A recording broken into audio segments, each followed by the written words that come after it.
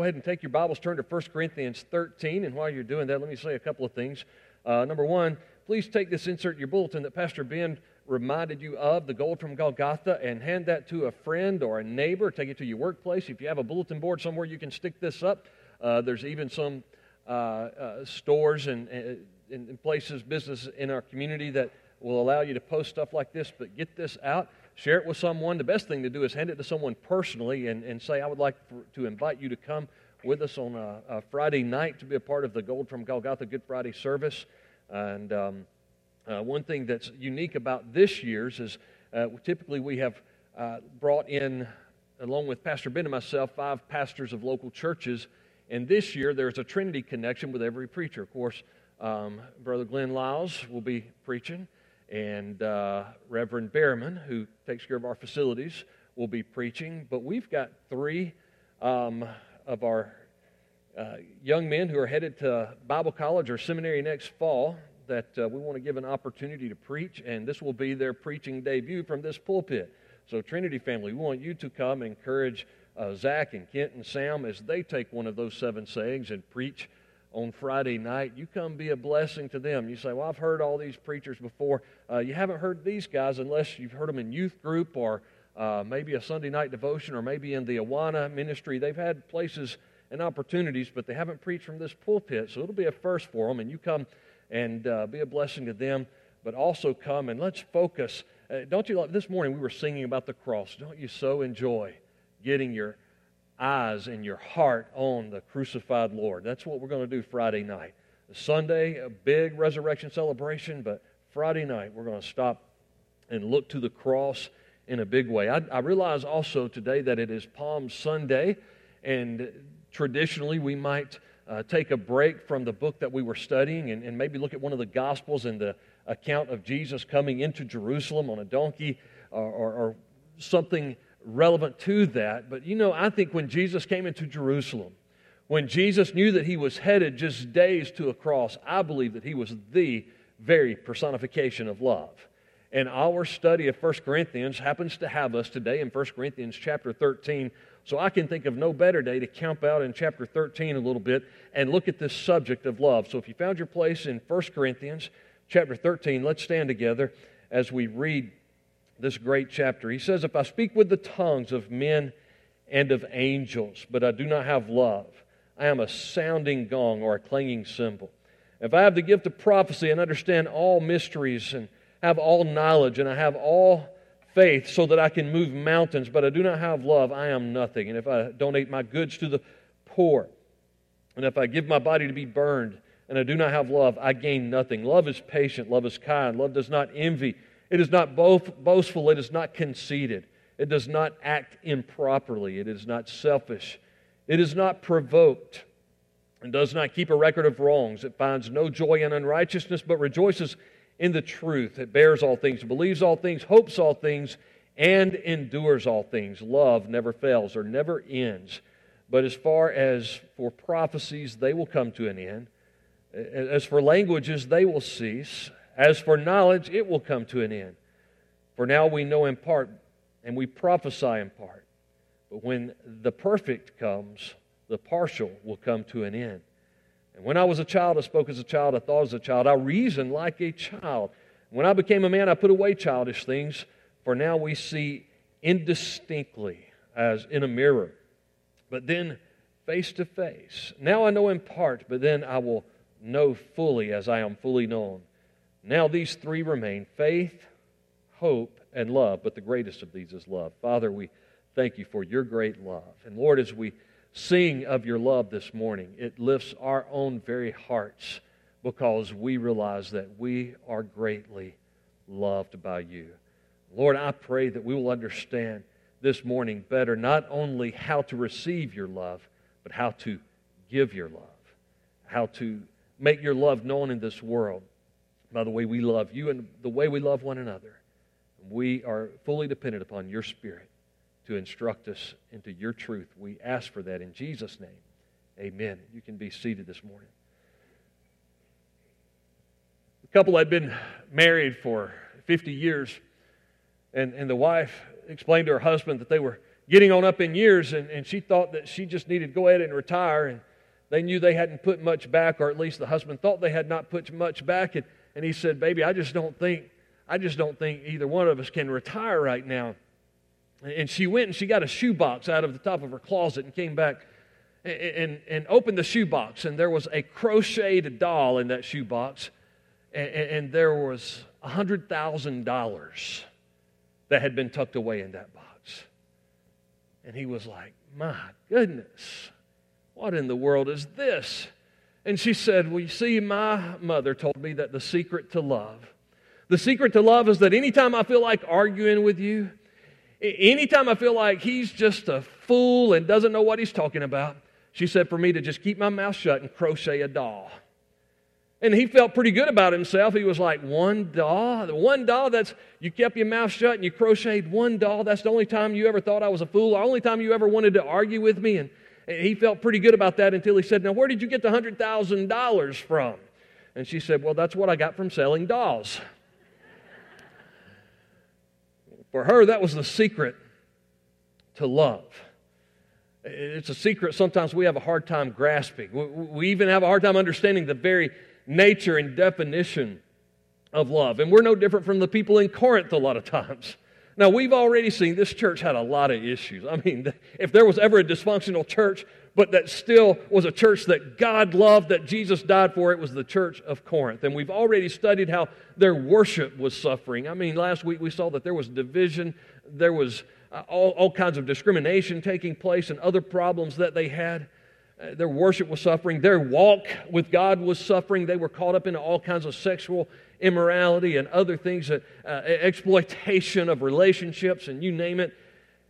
Their witness was suffering as a result of that. There was confusion, there was chaos, both when people would look at their walk with God and their walk didn't measure up with what they said they believed. That brought about confusion. But when you came into their worship services and they were trying to prove that they were spiritual with their spiritual gifts, and after Easter, we're going to go back to chapter 12 and then look at chapter 12 and chapter 14 at the whole issue of spiritual gifts. And they were abusing the spiritual gifts in all kinds of ways. That was just bringing confusion and chaos into the church worship services and into their walk. Everything was just kind of a mess here. And so Paul, after filling the pages that we read earlier with correction, and before that, sound doctrine, Paul just talks about the nature of the cross and who God is and what Jesus Christ had done for them. He always precedes his practice with doctrine. So he taught them sound doctrine. Here's why you should believe what you should believe, and then practice. Here's how you should live it out.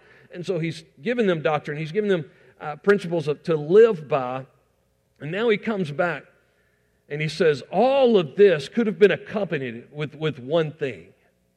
If you could get this one thing right, the rest of it would kind of take care of itself. And that one subject is the subject of love.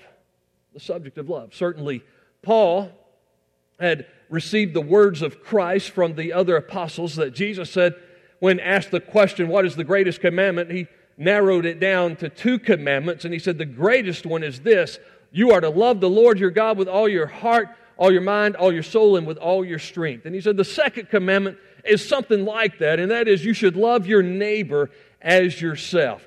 It's the vertical relationship. You need to be in right relationship with God, have a love relationship with God. That's what you were created for. And the reason that you're still living on this earth is so that you might love others as yourself, that you might have a right relationship with others. Love God, love people. Now, how is love reflected? See, the church at Corinth, they were kind of all caught up in trying to prove they were Spirit-filled Christians. And the Apostle Paul would tell them, hey, I know that all of you were baptized by the Holy Spirit into the body of Christ. But that baptism of the Holy Spirit that had taken did not necessarily mean that they were going to live as Spirit-filled Christians. Ephesians 5:18 tells us we're to keep on being filled with the Holy Spirit.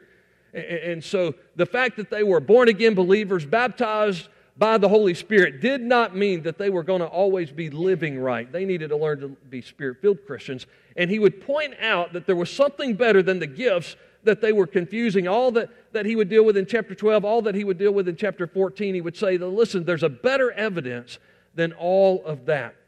So I want us to look this morning at this chapter and see how love is a direct reflection of the Spirit-filled life. the difference that love makes is all the difference in the world. 1 Corinthians has been full of passages talking about how we should be different. And if there's one thing that makes all the difference in the world, it should be our love, and it should be a reflection of the love that we received from Christ, the love that took Him to a cross.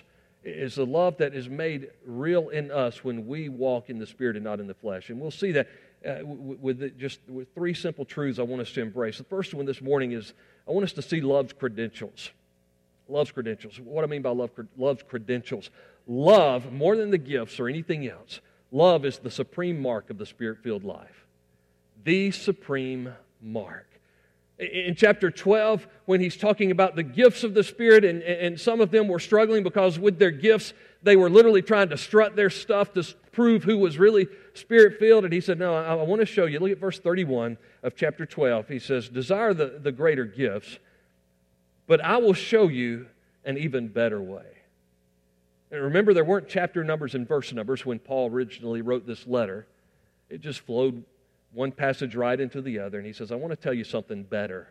Something better than gifts, Paul? Absolutely. Something better than the spiritual gifts. They're necessary, they're awesome, they're wonderful, but I want to show you something better, and that's this thing called love. Love is the supreme mark of the Spirit-filled life.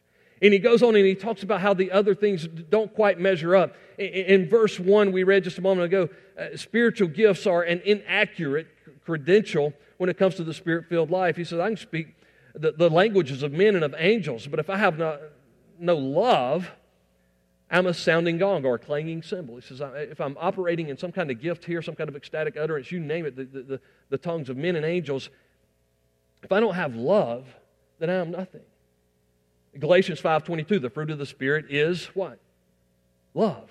Now, he lists a lot of other things there, but he starts with love. Everything flows out of love, the fruit of the Spirit. So if you're walking in the Spirit, producing the fruit of the Spirit is love. And so, hypothetically speaking here, he is naming a situation where it's possible to seem to be exercising the gifts of the Spirit, but not walking in love. Does the same thing with prophecy in verse 2.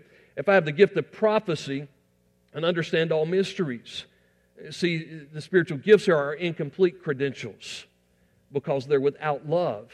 It's possible to exercise prophecy without love. And he even said prophecy. Of all the gifts, desire prophecy, the ability to speak forth the truth of the Word of God in a way that people can understand it and receive it. He says, desire prophecy. But if you have the gift of prophecy and understand all mysteries, if you have this knowledge, and so you've got wisdom and knowledge and the ability to communicate that knowledge to others, but you don't have love, you'll learn something very quickly in life, and that is that people don't care what you know until they know that you care. And if you're not loving people, then operating in that gift, you might say, I've explained it to my kids over and over and over again. I've tried to drive it home, but if it's not in the context of a love relationship, it doesn't matter how much wisdom you try to shine into their lives, they're not able to receive it.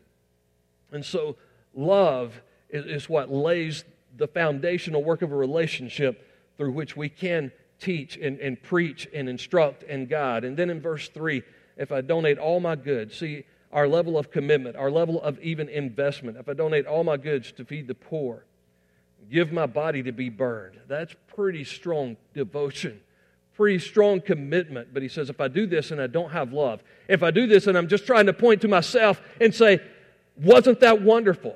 If I do that, or if I embrace some kind of religious belief like what Islam has, where they say, if you give your life as a martyr, then you will merit, you will earn the greatest rewards of heaven has to offer, then you're missing a point. See, a good friend of mine who grew up Muslim in the nation of Egypt and came to faith in Christ because of underground church, he said, Robbie, there was one thing that really stood out among Christianity that we just didn't have in Islam, and that was love. We didn't talk about a love for God and a love for all people. We didn't have that. We were willing to give our body to be burned. We were willing to give our life for the cause of our faith, but it was still selfishly motivated. It was giving my life so I might be rewarded in heaven. Acts of terrorism point that out on a daily basis. He said, but Christianity showed me that I'm to give my life as an act of love for people, out of the overflow of God's love for me. You can do all these things, he says. And you can appear to have some kind of anointing on your life. And it's possible, even with all of that, to appear to be operating in spiritual gifts, to appear to have the power of God on your life, and still not know what love is. And listen, church, it is possible. We're going to get into spiritual gifts because it's so important that we understand how God has gifted us and how to operate in those gifts under the leadership of the Holy Spirit. But it's possible to look and act like you're doing that and even be lost, because in Matthew chapter 7, Jesus said, on that day, many will say to me, Lord, Lord, didn't we cast out demons in your name? Didn't we do all these signs and wonders in your name? And Jesus said, I will say to them on that day, depart from me into eternal darkness. I never knew you. There was not a love relationship with Jesus Christ. It was people trying to say, I've got something. I'm a steward of a gift because of God's blessings and anointing on my life. But he said there was no love relationship. The greatest commandment, to love God with all your heart, love your neighbor as yourself. And that kind of love becomes the supreme mark of the Spirit-filled life. John says the same thing in 3 John, Beloved, let us love one another, for love is of God. Everyone who loves is born of God and knows God. He who does not love does not what? Know God. He who does not love does not know God, for God is love. The very nature of God, the very character of God is love. And when we don't love, then we're not being Christ-like. And what John is saying, what Matthew says, and what Paul says in 1 Corinthians 13 is love will be the natural outpouring of the Spirit-filled life. Spirit-filled Christians simply love. It's what you do, right? Remember the Geico commercials? You know, when Geico thought that they had exhausted every resource of a great commercial that would catch our attention, they come up with another one. This is not an advertisement for Geico, and they're not my insurance provider, but I think it's a pretty good slogan. It's what you do. It's just what you do. Repeat that after me. It's what you do. All right, every time I point to you, you say, it's what you do. It's what you do. You know the commercials. Let me just mention a few of them. Bring it to your remembering in case you forgot them. If you're in a horror movie, you make poor decisions. That's one of my favorites. If you're a fisherman, you tell tales. If you're a cat, you ignore people. That's right. That's what you do. If your boss stops by, you act busy. If you are, oh, this is a cool one. If you are Dora the Explorer, you explore. If you are a golf commentator, you whisper. If you are Peter Pan, you stay young forever. So you got it right. It's what you do. If you're a mom, you call at the worst possible time. The latest one, if you are a couple, you fight over directions. See, it's what you do. If you are a Spirit-filled Christian, you love people. It's what you do. It's what you. It's got to be just where people already know in advance that that's what you do. If you're a Spirit-filled Christian, you love people. It is the supreme mark of the Spirit-filled life that you love people. You say, but you don't know some of the people God has put in my life. There's some people I'm related to. They're hard to love. That's why we have to be filled with the Spirit, because Christ has to do in and through us what we could never do in the flesh. If you could choose to love them in the flesh, we wouldn't need the Spirit of God. So there are people that some of you say, well, I'm related to somebody, Pastor Robbie, they're just hard to love. Some of you go to school with some people that are hard to love. I didn't hear a lot of amens from the students. Some of you work with people that are hard to love. A few amens there. Yeah, you work with people. Some of you work maybe in education with some young people that are hard to love. Some of you have an employer, a boss that's hard to love. Some of you might have a neighbor that's hard to love. I mean, you've heard my story, the beer cans in my yard. Sometimes you have a neighbor that's hard to love. Sometimes you have a friend who does something, breaks your heart, and is hard to love. Some of you would say, Pastor, I can't really talk publicly about it right now, but it's hard to love my spouse like I'm called to love my spouse. You can't do it in your flesh. It is part of the Spirit-filled life, and if you are filled with His Spirit, you begin to love people in a way that you can't even explain. Is there anyone here who would say, I got saved a little bit later in life, later enough in life that I can remember plenty about what I was like before I got saved, and God gave me a love for people that I never knew I could have? Anybody been there? Just raise your hand if you've been there before. God gave me a love for people that I didn't know I could have. Amen. That should be what you do. Now, secondly, I want you to see love's characteristics. And you know these characteristics because we often read these characteristics at weddings and we put them in wedding bulletins and all of that wonderful stuff. But this should be the characteristics of your life because these are Christ-like characteristics. These are the characteristics of love. It's a selfless manifestation of the Spirit-filled life. In other words, it manifests itself. It shows itself. It allows love to be flowing out of you, not just into you from the Spirit of God, not just in you from Christ who died for you, but it flows out of you. And so he gives us several words that describe and define love, and we're just going to work our way through these next few verses, word and phrase, word by word, phrase by phrase. And this is a checklist, so I want you to ask yourself a question. This is a test for you this morning. And the real test is when you walk out of these doors and into your real world. But this is a test. I want you to ask yourself the question, am I loving as I should be loving? All right, love is, what is it? Patient. First word there in verse 4, love is patient. In the Greek, that's macrothumia, which means takes a long time to heat up. Like the water heater in my house when everybody beats you to the shower. You know, macrothumia. Takes a long time to heat up. Now, heat has to do a lot of times with temper or being angry. If you love someone, it'll take you a little while to heat up and lose your cool with them.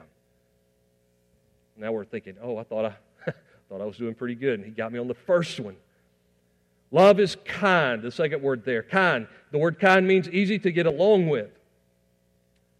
Your family, your friends, your church, because you love people, you make yourself easy to get along with.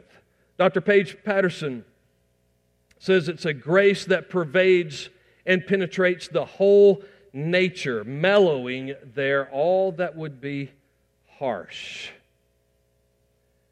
When someone says, because of something that happens spontaneously in public, in a private place, in a workplace, in a home, when they say, I'm going to give them a piece of my mind, usually, they can't afford to give them that much. We've got to be kind. Love is kind. Love does not envy, he says. Some translations say love is not jealous. I think the New American Standard uses the word jealous. It refuses selfish motivations, in other words. The Corinthians desired spiritual gifts, but they desired spiritual gifts for personal gain. They desired spiritual gifts to say that for some reason they might be better than the people around them. Love is not envious. Love is not jealous. Love is not boastful, he says. The word boastful, some translations say parade itself. The King James says vaunteth itself. You do not, in other words, strut your stuff if you love people. You don't make everything about you. It's the word for boastful. It comes from the word which means to brag about yourself.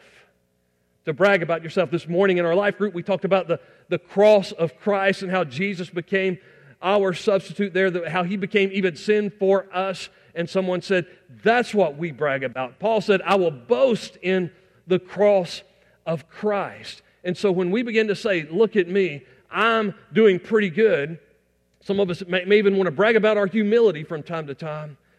When we're in a situation when somebody's trying to tell you what God did in their life and we're sitting there and we're not even listening to what God did in their life because in the back of our mind we're trying to say, how can I one-up them? Rather than hearing their story and letting them know we love them and are excited about what God's doing, we're thinking, how can I kind of one-up that story? It says love doesn't do that. It doesn't parade itself. Love is not conceited, or it's not arrogant, or it's not puffed up, he says. It means we don't think of ourselves as better than we ought. In Corinth, they were thinking of themselves more than they ought. Paul told the church at Philippi that, if we have any affection, if we have any mercy, if we have any comfort in all that is the love of Christ, all that Christ has done for us, we should think of others better than ourselves. That will cause us to be unified. That will cause us to be like-minded. He goes on to say, we should have the same mind in us which Christ had, who made himself of no reputation and took on the form of a bondservant and became obedient even to the point of death, the death of a cross. So love is not conceited or arrogant. Look at verse 5. Love, it does not behave improperly. It is not improper, or a translation might read rude. Love is not rude. It's the opposite here, this word rude or improper. It's the opposite of being tactful in expression. It's the person who says, before I open my mouth, I'm going to make sure I don't embarrass the people I love. I'm not going to embarrass my family. I'm not going to embarrass my friends. I'm not going to embarrass my church family. I'm not going to behave in an improper or rude manner. See, the goal sometimes here, when someone is behaving improper, or they bring about rude words or words that would embarrass or demoralize or tear down, usually their goal is to make someone else feel bad because they struggle with enough self-esteem, because they don't have Christ esteem. They don't see themselves as someone for whom Christ died and is valuable in the eyes of God. And so the way they feel better about themselves, young ladies, you need to really understand this principle, because somebody's going to say something bad about you, negative about you, and they're going to put you down. And you need to realize why they're saying what they're saying, be it some dude that's just being a jerk or another girl that's not being so nice. Is because they're dealing with some deep insecurities in their own heart, their own soul, and they don't know how to find Christ's esteem. And we need to witness and share with them how they can find their esteem in Christ, the one who died for them. And so because they don't feel so valuable themselves, they try to tear everybody else down around them. And it can happen in all areas of life, to all of us. Don't take that personally. They haven't learned how to love because they likely haven't learned how to receive love. Maybe they've come from a background, a situation where no one has ever showed them what real love is all about. Maybe the response we should have to someone who is rude then is to show them love and value in what Christ did for them. Love is not selfish, he says. Not after personal advancement. It does not come before. When we think of our goals and our dreams in life and things that we want to accomplish, maybe even things we want to do for God, we don't let those things come before the people that we love. We don't let our career come before our spouse or our family. We don't sacrifice the people we love on the altar of our own personal success. Love does not run over whoever it has to run over to get to where it wants to go. Love becomes God's means to take us where He wants us to go. Love is not easily provoked, he says. And this phrase, easily provoked, has to do with it doesn't react to aggravation. It doesn't react to aggravation. It's not quick to point out someone else's mistake. In one translation says, love is not irritable. See, here's what the enemy wants to do to you. The enemy wants to jab at you. The enemy wants to try to get you to do something that crosses the spiritual boundaries you have laid, those things that you know, hey, I'm not going to go there, I'm not going to talk like that, I'm not going to sound like that. The enemy will try to get you to be unloving, because if we're a little bit irritable, if we're a little bit unloving, then we'll cross the boundaries. We'll make a big mistake. If I was going to use an illustration, David's quarterback over here, if it's 4th down and 2, you're at midfield, the game's tied, and you've got somebody that's going to blitz like crazy. Is Sam in here? Where's Sam? He might be up in the kids' center. Oh, there he is, back in the back. Sam is going to bring it's a scrimmage game, right? He's your teammate. Sam's going to bring a corner blitz. He's going to come at you as fast and as hard as he can. I know you're bigger than him, but he's pretty quick, right? And Sam's going to come at you. 4th and 2, you got to get a first down. Is there a way you can get that first down without the ball ever being snapped?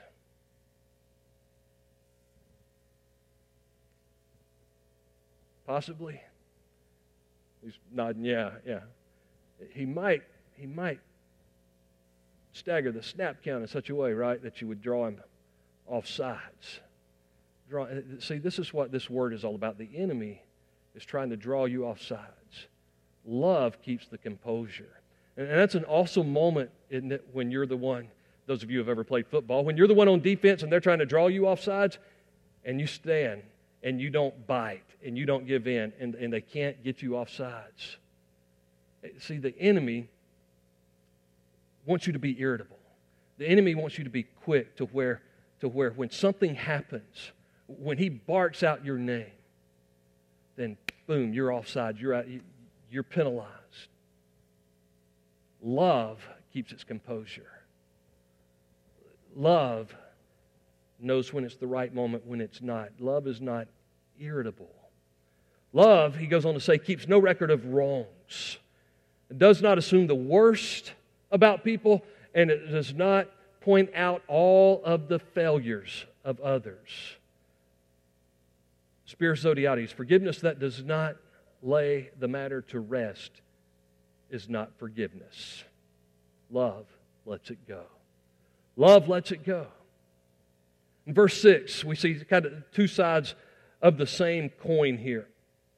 It finds no joy in unrighteousness, but rejoices in the truth. It does not celebrate the iniquity, the sins of others, but rejoices in the truth. Love doesn't mean that you celebrate sin. But loving someone doesn't mean that you don't confront the sin in their life. If you love someone, you remember the proverb says, better are the wounds of a friend than the kisses of an enemy. And so love doesn't celebrate iniquity. Love rejoices in the truth and says, man, when you're walking with God, I'm rejoicing in what God is doing in your life. It does not rejoice in iniquity. It rejoices in the truth. And when you stop and you say, well, that just makes common sense, but back up a minute and ask yourself this question as you get prepared to elect a new president next fall. I guess we've already had our primaries and everything. But when you ask yourself the question, okay, according to this, which candidate loves our country the most? Some of you are going, I give up. I give up. Because love does not celebrate iniquity, it rejoices in the truth. Sometimes it's hard to see anyone demonstrating that kind of love. He goes on to say, love bears all things. These four final phrases here, bears all things. It means, literally the word for bear there has to do with a covering. It puts a covering over all things. 1 Peter 4:8, love covers a multitude of sins. I believe that means you help them overcome. Love doesn't tell everybody else what they did. You say, I want to be someone in your life. I may have to confront this out of love, but I want to help you overcome this because love overcomes. Love covers a multitude of sins. It bears all kinds of things. Love believes all things. It believes the best for people and not the worst. Some of you can think of others, even brothers and sisters in Christ, and in your mind, you're already assuming they're going to mess things up. You're already assuming because of the sins of their past that they're going to blow it in the future. But if you love someone, you believe God's best for them. You just believe God's best for them. And that is something only the Spirit of God can produce in you. The Spirit of God produces that in me. I sense that sometimes when somebody may want to say something negative about somebody who is a member of our church, or somebody wants to say something negative about somebody that's a brother or sister in Christ, and they're like, man, why don't you just give up on them? I'm like, I believe that they're going to get it right. I believe that they're going to experience God's best. I believe that their best days are ahead of them. And the only way I can say that is when the Spirit of God has put His love for people inside of me. Love believes all things. Love hopes all things. You remain optimistic about the object of your love. Love endures all things. To endure means to remain under, to be able to stand under. So love possesses a resilience to things that would crush other relationships. When a husband loves his wife, they stand under the pressure. And if you say, but you don't realize the load I'm carrying, you don't realize the burden that I'm carrying, you don't realize what I'm standing up under in some of these relationships. And you're right, I don't realize what you're standing under, but I do know this, that when Jesus Christ went to Calvary's Hill, He was under the weight of a cross. Not only was He under the weight of a cross, but when He was on the cross for you and for me, the sins of the world were poured out on Him, and He was under that because of one thing, and that was His love for you and His love for me. Love endures. It remains under It has resilience because of the Spirit of God producing Christ-like character and love in us. Every relationship will be tested. Your relationship with God and your relationship with people. Every relationship will be tested, but love will not fail the test. If you are a Spirit-filled brother, a Spirit-filled sister in Christ, the love that God has shed abroad in your hearts that you're sharing with others, that love will always pass the test. And so he comes through in verse 8, the first part of the verse, with this great phrase that kind of ends this poetic language here, and he says, love never fails. This kind of love is everlasting love. This kind of love never ends. God's love doesn't fail us. And when we learn to love as God loves, with that kind of agape love, unconditional love, then our love doesn't let us down, and it doesn't fail our relationships. And then finally, I want you to see this morning love's culmination.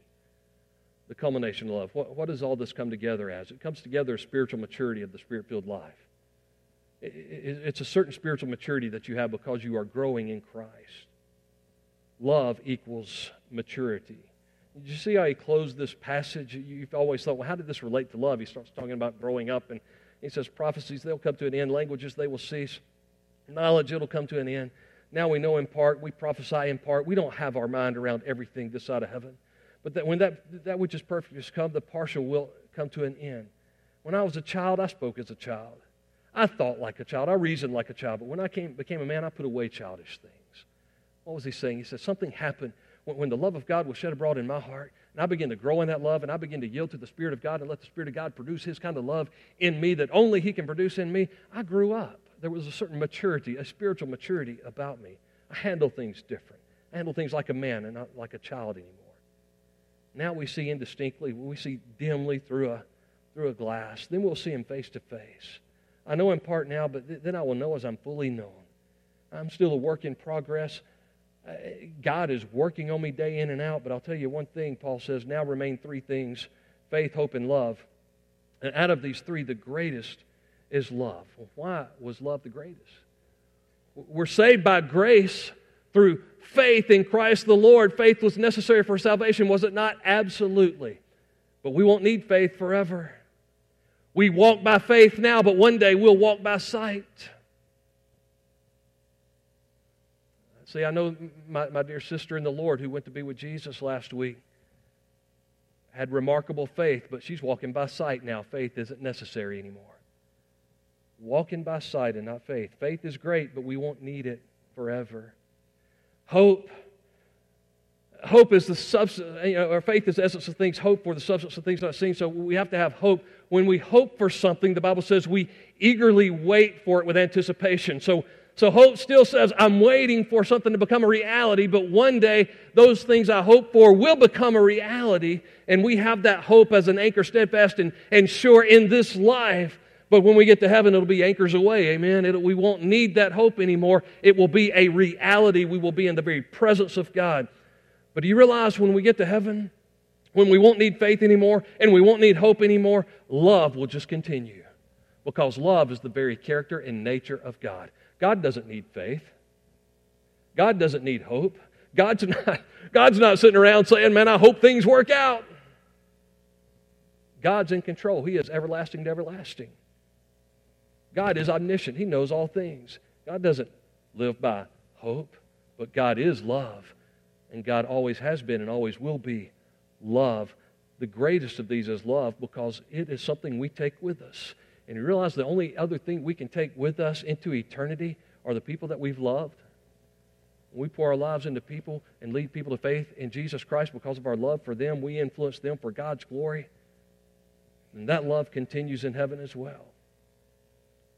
The mature disciple, the spiritually mature Christ follower, lives with the end in mind, knowing that love lasts forever. We better grasp onto that because it's part of our eternal walk with God. We realize the significance of that in those relationships. It changes everything. Ultimately, love is a cross. Love is Jesus saying, I will be the man. I will be a real man. We learned this in our men's Bible study on Wednesday nights and Friday mornings. A man is someone who rejects passivity, accepts responsibility, leads courageously, and lives for the greater reward. Jesus showed us what a real man is when He took the cross and says, I love them so much, I'll die for them. See, a boy can have feelings of infatuations one day.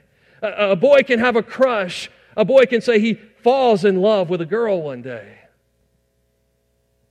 A boy can follow his emotions and his feelings when it comes to love, and he can disregard his emotions and feelings when it comes to love, and a boy can bail out of the picture, and a boy can say, I don't love you anymore, but a man says, I will always love you. I'll love you to the end.